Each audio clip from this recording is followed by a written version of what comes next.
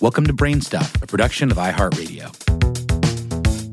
Hey, Brainstuff, Lauren Vogelbaum here. Despite this most recent orbit being dominated by earthly struggles, 2020 has been an incredible year for astronomy. Whether it's SpaceX making headlines by launching Starlink satellites to provide Wi-Fi for the world, or sending astronauts to the International Space Station twice, or the unexpected delight of watching Comet Neowise journey across the sky, there have been some inspiring reasons to keep gazing up all year long. Before the ball drops and we reset our calendars, there's one more spectacular astronomical experience to mark on your calendar: the Great Conjunction of Jupiter and Saturn on December 21st of 2020.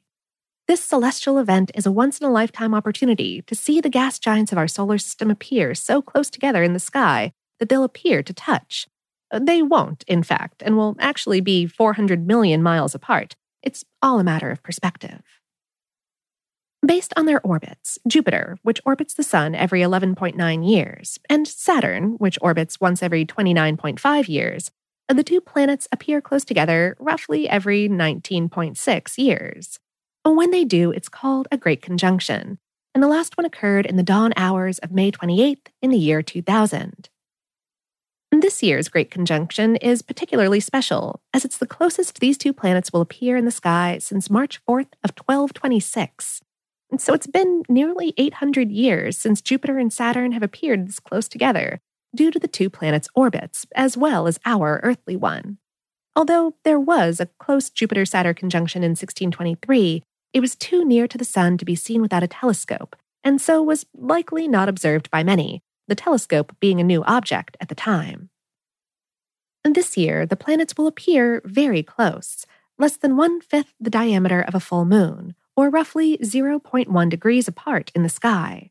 Astronomers use degrees as the largest unit of distance between objects in the sky. Most times, when two planets appear close together, they're within 2 to 4 degrees of one another.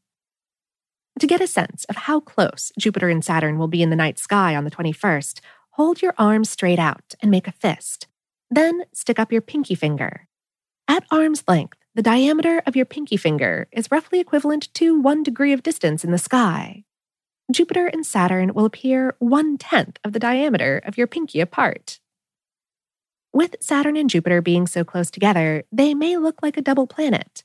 If you have a telescope, you should be able to see both planets and their larger moons in the same field of view, but they'll be fairly clear even through binoculars and visible to the naked eye.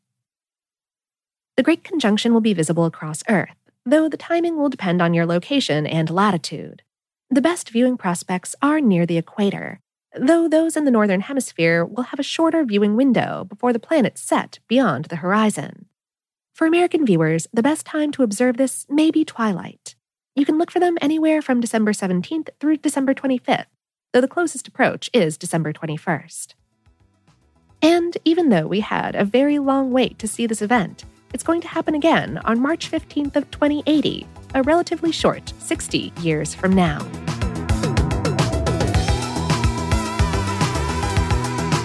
Today's episode was written by Valerie Stymack and produced by Tyler Klang.